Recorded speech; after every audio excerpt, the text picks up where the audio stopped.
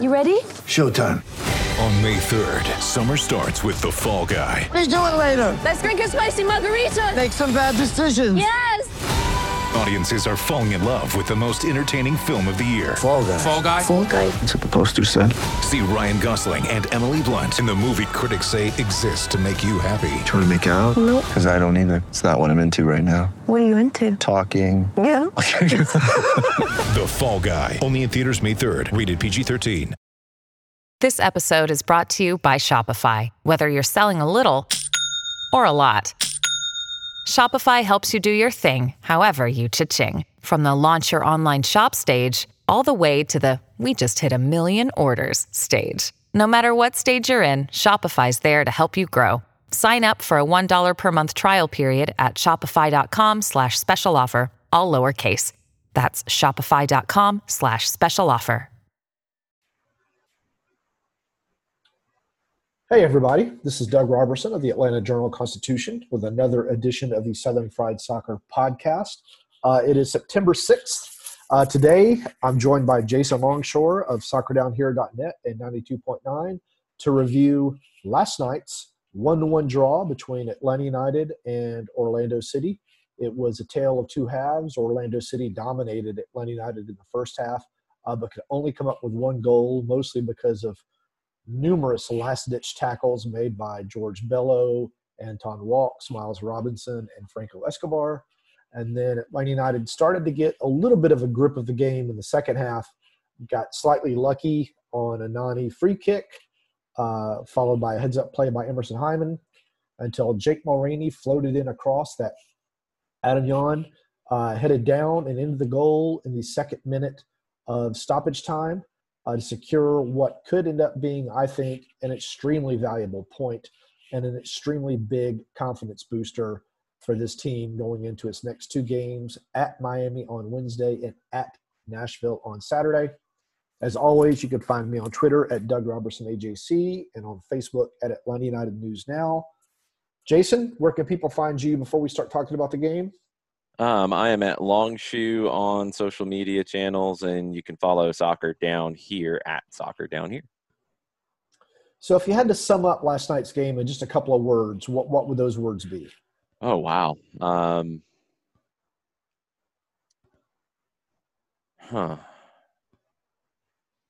Gritty in a lot of ways because it never really got going. And look, we've had this conversation many times for months now. It seems like it just didn't click in the final third. It was too slow. It was too ponderous, but they kept going and they kept pushing, and the substitutions brought new life to it.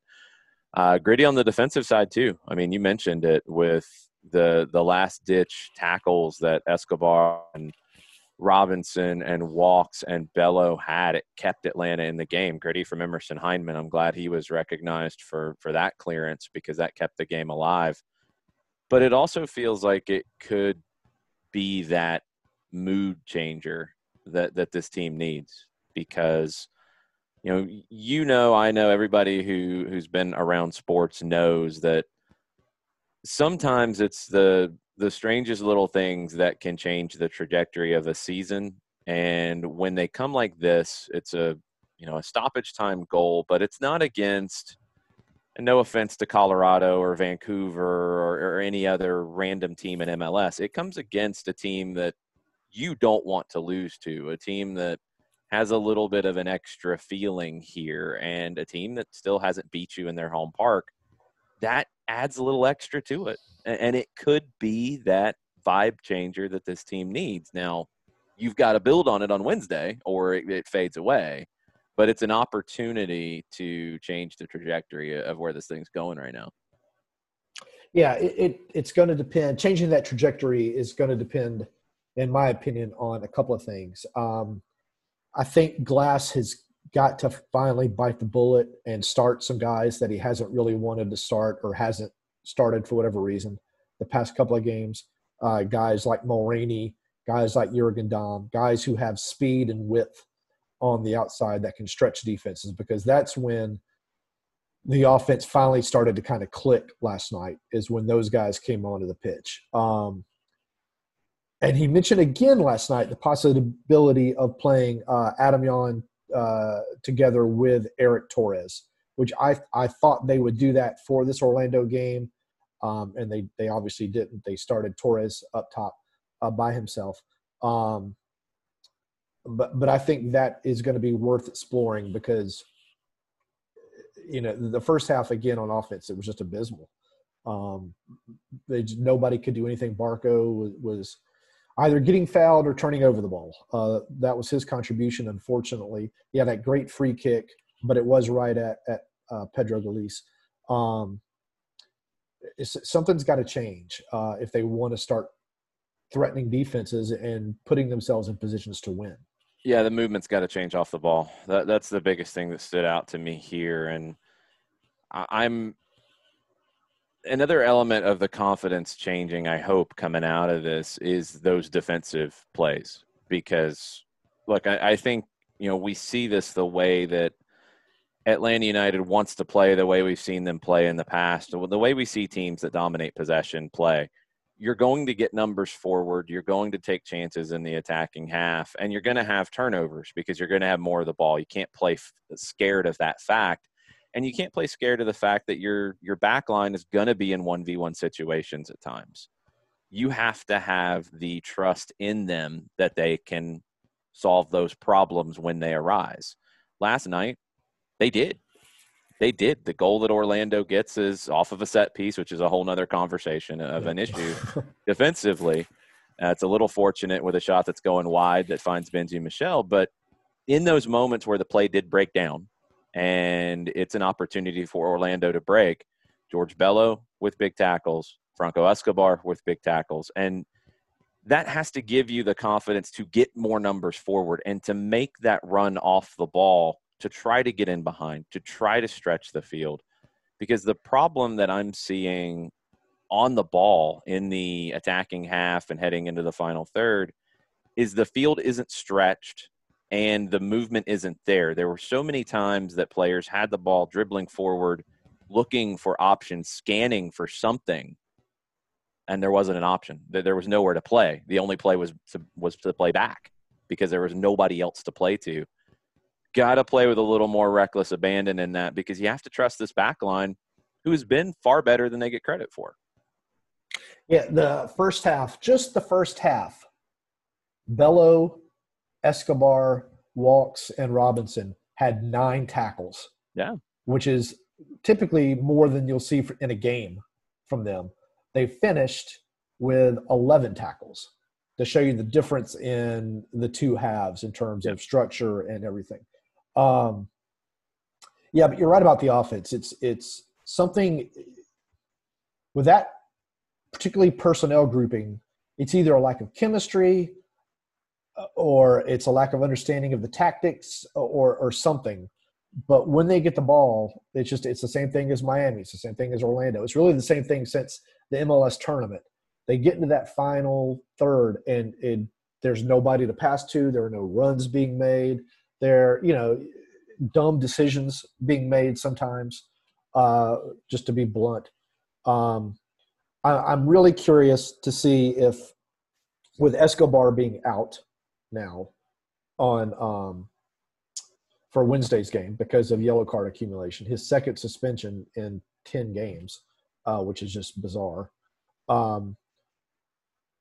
If we see Lennon playing fullback, he's got to get a break at some point. Or if you're going to see the team try like a 3-5-2, which is a formation that they used a lot under Tata, to get Jan and Torres together up top, to kind of have those 3 center backs so if they do want to put some numbers forward, they do have a core back there that can break up a counterattack, depending upon who the defensive midfielder is.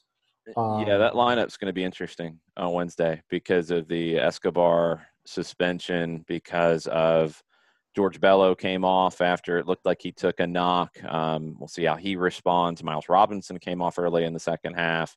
We know there were some fitness questions with him at the beginning of this run of games. It looked like he might have taken a knock. Daryl Dike was a handful for the back line. He's very impressive. I said the other day, I wasn't sure if he's as athletic as Artis, but I think he's technically much better than Zardes, I think he's particularly with more- his hold-up play. I think he might be more athletic than Gyasi Zardes, to be honest. I think the movement off the ball is what Oscar Pareja has really worked with him on. And I saw him play in college, and I thought he was very raw, and he was going to take a little bit of time at the pro level because of everything without the ball. But he's picking that up quickly, and what he gives that team, and I think we saw it in the first half multiple times, his pressure. He closes ground so fast.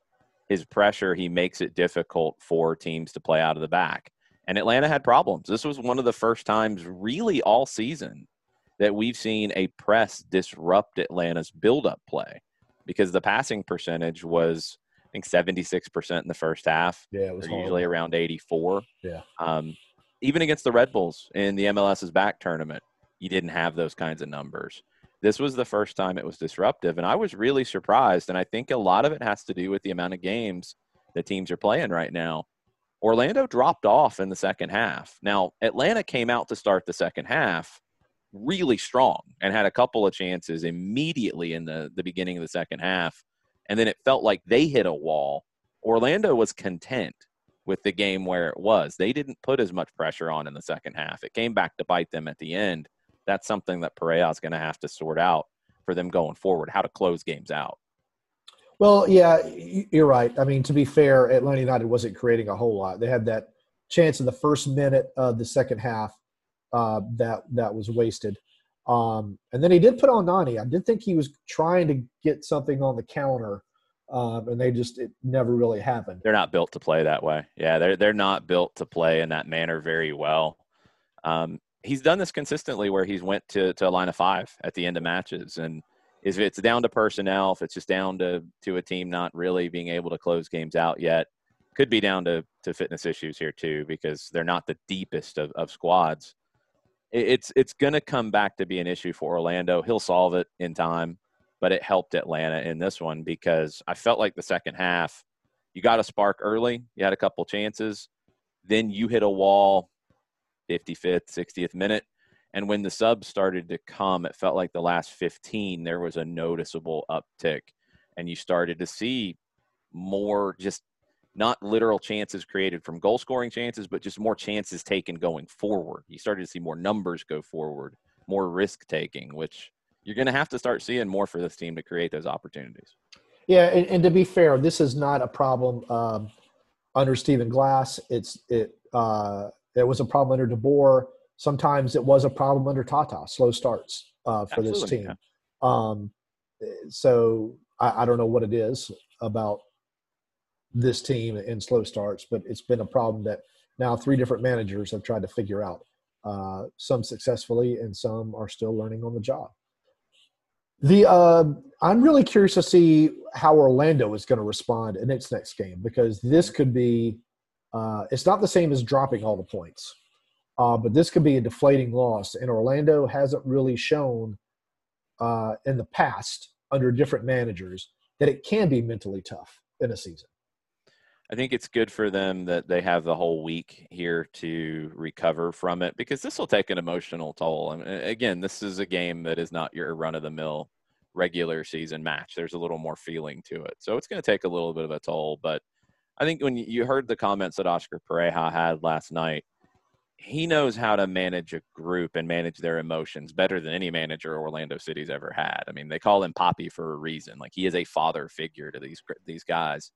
And he said something along the lines, I'm paraphrasing, about how, he's given the boys a lot of credit all season long, and he's not going to do that in a moment that was a down moment for them. He's not going to take that credit away. He's going to build them back up, and they'll be fine. I think, they'll have another game that has meaning to them with Miami next weekend, and we'll see how that goes. But that extra amount of time, first to rest and also just to kind of push this out of mind, I think they'll end up being okay.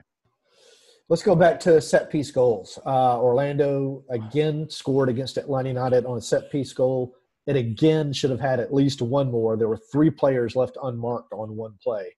Yeah. Again, Eric Rometty just kind of caught flat-footed, not on the goal, but on the one they should have scored. He and Barco were caught flat-footed watching 3 Orlando players just run right past them. But the shot was not put on frame. Stephen Glass thought that they had this worked out. It said it's basically just a matter of poor man marking. This was in the interviews before this game. But obviously there are still some serious issues with this team in set-piece defending. There's only so much you can do. I mean, you can drill it, and you can keep doing it, and you can practice it. But, set pieces in those moments, it's down to the individuals doing their job and having that focus to defend and to not let players get free. It's down to, whoever's task it is to organize, whether it's one of the center backs, whether it's Brad Gazan, whether it's a collection. Like, it feels disorganized, and it feels like whenever a team makes a late run into the 18, they're not picked up. And these are things that are just down to focus on the day, in the moment. There's only so much because, as we've talked about from the run of play, in the limited amount of training time that Stephen Glass has with this group, you've got to focus on the run of play as well, a lot. And you've got to try to find ways to improve that. So set pieces are going to be secondary to that right now because they're minimal, but you can keep pointing out the problems. It's just down to the moments in the games. And that's what's so surprising about it is you have players who you feel like should know better in these moments and should be locked in and have that focus that's needed on a set piece. They can't drop their focus on restarts. No, especially when you're struggling to score goals. You can't give up a goal on a set piece. So that's just – absolutely. That's almost like giving up 2 goals, as bad as that is. Chris Mueller, becoming one of my favorite players to watch in Major League Soccer. I thought he had a fantastic game for Orlando. I thought Brooks Lennon, his counterpart for Atlanta United, I thought he had another solid game. He had 2 more crosses that probably should have been goals, one to Torres again and another to Adjan. He just couldn't get any power on his header. But it's been fun to watch those guys this season. Yeah, Lennon has been the stalwart of this team this season. I mean, he's constantly up for the task. You never see his energy levels drop, it seems like. And that crossing, that service has gotten better. And that was really my only criticism, at different points earlier in the year was it felt like he was consistently overhitting crosses. And, he's a player who feels like he is going 100 miles an hour constantly. And at times, especially in that delivery, it's like you need to take the foot off the gas a little bit, slow down just a little bit, get the head up, pick out the pass rather than hit it in there as quickly and as fast as possible because they're constantly being overhit. He's had in the last couple of matches really good service. Yeah. The defensive work is always really strong. And when he's a right winger, you're going to get that tracking back that you need right now to protect this team in transition moments. When he's a right back, he can get forward and contribute to the attack. I thought Lennon and Dom were starting to build a little bit of chemistry late in that match too, and that was good to see some interplay with the two of them. Yeah, I'm with you on Mueller too. He's a great player, fun to watch. In the past 3 games, Lennon should have at least 1 goal, possibly 2, and 4 assists. Yeah. Just to give an example of what he's doing right now. Eric Torres missed another opportunity, but I don't really worry. I don't really worry about it that much. I know Atlanta United is struggling to score, but the fact that he's getting in these positions, I think, is the important thing. He's, I think, a quality enough player that the more this happens, he is going to start putting them in. Joseph Martinez didn't score on every opportunity he had. It just seemed like it, but he didn't. He's a streaky forward, and it feels like when he gets one, it'll kind of take the lid off a little bit. But I was really happy with his performance in this one because I thought at times against Miami he struggled to keep the ball up top in moments where he needed to relieve some pressure and be able to hold the ball up and play somebody. His control was poor. Bad touches ended up going to Miami to give them opportunities to counter the other way. That was better tonight or last night. The movement was better. I thought Kubo was better in this one for sure. He had a bad miss. Every striker has bad misses. It happens. Barco, I thought, struggled again. I don't know. I don't think there's anything to these rumors of Sevilla wanting him right now. So I don't think that is a factor at all. People were speculating on that on Twitter last night. I can see him, being out of sorts with no Pitti anymore, Joseph not on the field. But at some point, he's got to find himself, because right now he's just not bringing a whole lot to the table. He's got to have somebody to play with, I think. He's got to have somebody to combine with, because he was the one that I felt like a lot of times when he turned and beat one defender and started to run into the attacking half, there was nothing in front of him. There was nothing to play to. And I think he got frustrated. I think he got frustrated by being fouled. I don't know what the final count ended up being. I know it was 6 at one point. It got pretty high. And there were a couple there was one from Mendez in the first half that I thought was pretty horrendous, and didn't even see a card. 6 times he was fouled. 6 times. It ended up at 6. I think he gets frustrated when the game gets like that, and that's something he's got to grow out of. It is, because he's going to get targeted. He's a very good dribbler. You want him on the ball as much as possible, but he is going to get hit, and he's going to get hit a lot. And it's something that is a frustrating thing for me when, and I think you see it a lot now with Atlanta United players and referees, because, look, Atlanta's been fouled more than any team in the league. They're being fouled a whole lot more this year than they ever have in the team's history. And that's fine. That's what teams with a lot of possession, that's what happens to them. They have a lot more of the ball. They're going to get fouled more. That's just part of the game. But when Atlanta's getting those yellow cards for breaking up plays, the tactical fouls, if you will, and the play from Mendez in the first half, which is far more than a tactical foul. I mean, he goes in, straight leg, studs up, didn't connect with that leg, luckily, but it's a nasty, potentially dangerous challenge that it has to be punished. It has to be punished. And, you know, it's something that Barco is going to have to learn to play through. This happened to him in Argentina, too. This is not new. I mean, the Argentine league has these kinds of challenges as well. But for players like him, he has to get to that point that I think, you know, you think back to players of this ilk, like a Riquelme, who was not the fastest dribbler, but he could beat people on the dribble consistently and then just get hauled down and get fouled. It's like he got to a point to where he could figure out, I'm going to get hit here. I need to protect myself, and I'm going to dust myself off and hop back up and take a quick free kick, and we're going to keep going. I think Barco right now is still getting frustrated in those moments, and it's just something he's going to have to learn to deal with. One of the things that he did at the start of last season when he was playing so well is he would stay on his feet when he was getting fouled and keep going. He wouldn't just hit the ground. I'm not out there. I'm not the one suffering these fouls, so I don't know how many of them he can fight through and keep going. But I think that he's got to start so, some of them were flops. And, you know, everybody does it. So that's not, you know, but staying on his feet a little bit more would probably help him and go a long way, because not only is that defender now out of the play because he's likely on the ground, but the defenders on the other team have frozen while they're waiting on the referee to make the call or decide advantage, and it can help Atlanta United. But again, I'm not the one getting fouled, so that's very easy for me to say. Yeah, it's easy to say for us not on the field getting hit like that. But, you know, if you're looking at it from the outside, if you're looking at it from Barco's perspective here, look, as much as I like Chris Mueller, I mean, Chris Mueller's found out how to go down easily and earn a free kick. He knows how to play that game, and he gets those free kicks. And he got multiple of them last night with very light contact, going down, getting the free kick, and then getting up and complaining. The same things that we've seen Ezequiel Barco do during his time in Atlanta. He doesn't get as many free kicks in that situation. He doesn't. And I'm sorry, but Chris Mueller getting the respect from referees in those moments and Ezequiel Barco not, something wrong with that. And it's something that does need to change. It's frustrating. And I'm sure it gets in his head at times. You just have to find a way to play through it, because you can't change the referee in mid-match.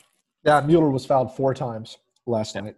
And again, I think part of it is the flops. You know, the referees get tired of seeing the flops, and so the benefit of the doubt you're not going to be given with regard to Barco. That's not how the game should be called. Yeah, no, I totally agree with you. Let's see. Bello had a good game, I thought, last night. Didn't really do much going forward. Did try to take his man on the dribble one time, which was good to see. Wasn't successful. But defensively, he more than held his own. Escobar, his yellow card, which resulted in his suspension, that was just a dumb foul, in my opinion. The guy was already by him, and he just hacked at him with his foot when there were defenders behind him too. Mm-hmm. That was just not a good foul. But when Escobar moved to center back, I thought he looked much better. He should. Atlanta United has a glut of center backs, so he's not going to play there unless they go back to a 3-5-2. Right. Miles Robinson. We had not seen Escobar play as a center back in a line of 4. We had seen him play in the 3 center back setup. See, I could swear that he's done it at least once, but I can't remember. It would have been a situation like this one where it was an in-game move. He hasn't started in that role. It might have been once. He was really composed as a center back there with Anton Walkes. I was really impressed. And after that yellow, I was a little worried that the engine overheating Franco Escobar that we've seen at times might be coming to play in Orlando, but it didn't happen. He managed the rest of the match out and was really good in the moment when Robinson went out. Robinson, I don't know if it was the heat or what. I thought he struggled. Well, DK obviously struggling with DK. Yeah. I thought dangerous passes he played against Miami. He had a few turnovers against Orlando on simpler passes. Anton Walkes, I thought, had another solid game. I'm going to be curious what Glass is going to do when Fernando Meza is healthy. Larentowicz doesn't have to rush him back in right now. No, he doesn't, because Walkes is playing really, really well. Walkes should keep his spot. Larentowicz, I thought, had a typical Larentowicz game, kind of quiet, some crunching tackles. But I think it's noteworthy that he comes in and Orlando only scores 1 goal. Because I've wondered why he hasn't started the past few games. Eric Remedi just does not play well defensively against Orlando, and I thought that kind of continued for the most part last night. Had some bad giveaways too. Yeah. Brooks Lennon, we talked about Brooks Lennon already. We talked about Barco. Hyndman, I tweeted before the game he's got to get forward if the offense is going to do anything. I don't really remember him doing much going forward. It was his goal line clearance off that Nani free kick, which gave Atlanta United a chance to get the draw. Jurgen Damm came on. 1 second on Hyndman. It was really interesting because I kind of felt the same way when I was watching it. I was like, there's not a lot here. He was, I think, better than maybe we give him a little bit of credit for in his overall contribution. He didn't get forward enough in that role. And this is something that I think Stephen Glass is going to have to sort out with the midfield, with 3 of the holding midfielders or 8s, if you want to go box-to-box midfielders with them, rather than 2 and a true number 10. One of them has to give you something going forward. I thought Rossetto, who really came on and was out wide, gave you more of that than Hyndman did. But in the box-to-box play, Hyndman's passing was very, very good. His defensive work was very good. He contributed in a lot of phases of play, but maybe not the phase that we thought he would be contributing in. And I think there is still that question of what is the best role for Emerson Hyndman? You know, is it as a number 10 or is it as an attacking box-to-box midfielder? I'm kind of leaning to the latter, but then how can you structure the rest of the team to get enough going forward to make that work? I don't know yet. Jurgen Damm came on, saw one line-splitting pass. I can't remember if it was Rossetto or Hyndman or who hit it between 2 Orlando City defenders for Damm to run onto. That's exactly what he's there for. In my opinion, one of the things Atlanta United needs. And he created a chance in his few minutes. He looked more comfortable physically too. He looked more willing to make that run, to go. And I think some of that is just, I mean, the guy's barely played this season in 2020 in a calendar year. So it's knocking that rust off. But I'm with you at this point. I would think his fitness is good enough to get the start on Wednesday. If not Wednesday, it's got to be Saturday. And again, you got 5 subs, so you can burn one if he can only give you 60 minutes, and you're going to be okay. I think he can get you to 45 now by this point, from what we've seen. As long as he bounces back from this one good, I think he could play 45 at a minimum on Wednesday. And with the other absences and with Lennon going to right back, which is what we would expect here, I think you're going to really need 45 out of Jurgen Damm on Wednesday. He actually had 21 touches, which shocks me a little bit. And Rossetto only had 12. It seems like those numbers should be flipped. What else do we have? With Jake Mulroney, obviously got his, I think that was his first Major League Soccer assist last night. A fantastic ball to Adam John, who we'll talk about here more in a second. Eric Torres, we've spoken about. Gallagher came on, his near post run, pulled the defender with him. Maybe the defender that could have got up and cut out that cross on the game-tying goal. Smart run by Gallagher. Adam Jan, this is one of the few times this season in which he's been on the field in which somebody actually played the type of ball that he needs to be successful. People have been banging on him on Twitter all season, and I keep trying to remind people that the times he's been in, Atlanta United has not played to his strengths, which is the high, either early cross or a late cross, but it's got to be high. It's got to be, 6 to 8 yards away from the goal. And he finally got one, and he took advantage. Yeah, you know what I'm going to look at in this game? I mean, I think the goal is the easiest one, but when he came on, he immediately pressured Pedro Gallese into a giveaway. And he gave you some different energy. Cubo Torres was running on fumes at this point. It was a lot of minutes for him in the last two. John comes in, and he's worked hard consistently in his time here in Atlanta. He has made the runs. He's made a lot of runs off the ball that haven't been rewarded, opening up space for others. He's put in that pressure work up top. He's put in the defensive work that he's had to. He hasn't seen much service. I mean, this is the only game that he's had more than one shot. He had two here, the cross from Lennon and then the cross from Mulroney. It was good to see him getting that service. It's good to see him getting the reward for the work. And now, if you can keep feeding him, because look, these things are contagious. You see it all the time with teams around the world where you're struggling. You can't find a way to get a goal. You get one this way. Do we want to see Atlanta United long-term become a team that just pumps crosses into the 18 and hopes that he can go get them? No, I think you want to create better chances than that. But right now, when you're not creating those better chances, yeah, now you have something. Now Brooks Lennon can say, okay, I'm going to fire some in here and let him go up and get it. At least it gives you something that the opponent has to respect. Yeah. And that can create more space for that midfield coming forward and just open the game up more. Particularly if Glass does play Adam and Torres together and there's an attacking midfielder, because there's people that if Jan doesn't win the ball, maybe one of those other two guys will win the ball, or he can knock it down to those guys or force a save and a rebound, something like that.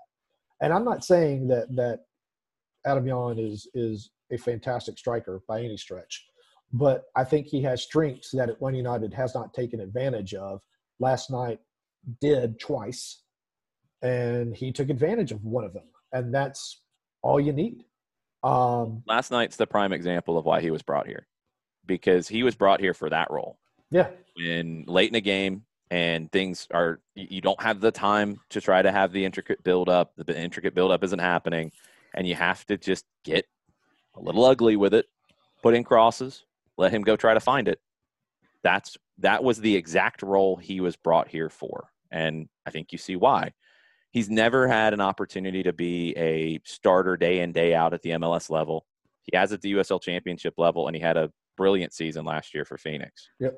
He's 17 goals. Yeah. And he can play. I mean, he's not just a, old school big number 9 who can only win that ball. He can play. But that's the part of his game that he brought here to Atlanta to give them something different. You get the goal last night. I hope it builds more confidence in the players around him, in him, and they feed him more and he gets more of those opportunities. And the good thing about having a guy like that, who's I think 6'5" or 6'7", something like that, is when you can't really string together any passes in the final third, you can put in a cross from 35 yards. And you might end up with a goal. You might end up with a corner kick. But you're going to end up with something, which is a lot more than what Atlanta United was able to do through the first 75 minutes last night. Yeah, it gives you a simple option, and I mean, you hear it, all the cliches, we're going route one and all that kind of stuff. Sometimes late in games, there is no time for build up. There's nothing. And sometimes you're playing a team that won't let you build up. Orlando's midfield, very good, very disruptive. And in those moments, Yeah, sometimes you got to get simple, and you got to get simple and look for the cross out wide. You have players who can get opportunities from wide positions. On the right side last night to end that game, Brooks Lennon, Jürgen Damm were causing some havoc over there. On the left side, Jake Mulroney playing left back. That was a gutsy move from Stephen Glass when George Bello came up and had to come out of the match after taking a knock. Mulroney came in instead of Edgar Castillo, who we know can go forward and can contribute. But Mulroney has played as a wing back, not as a left back in a line of four.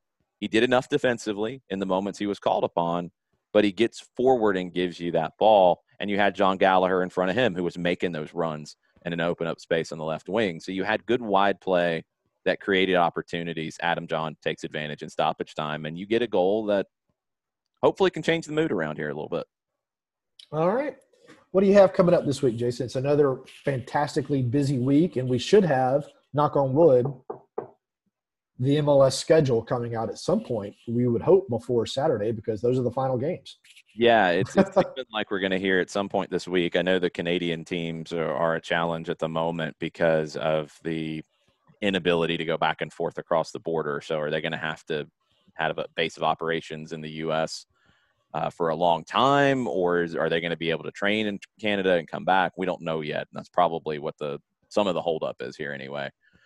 It's going to be a busy week on my end. I'm filling in for the midday show tomorrow on 92.9 The Game. So myself and Chris Goforth will be on from 10 to 2, and we will be talking a lot about this match and a lot about Atlanta United.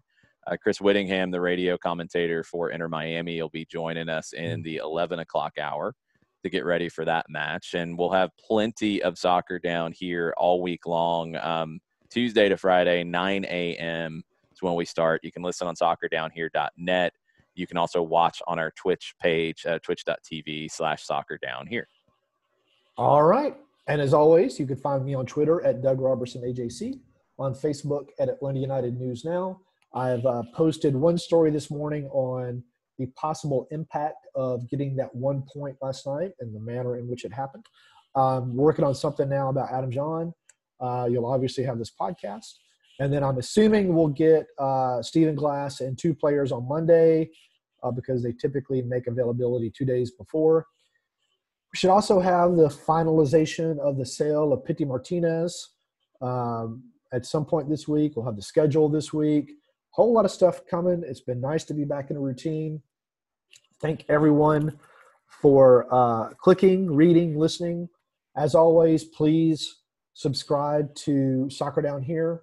Please follow the guys at Dirty South Soccer. Please follow everybody who provides consistent quality content from Major League Soccer.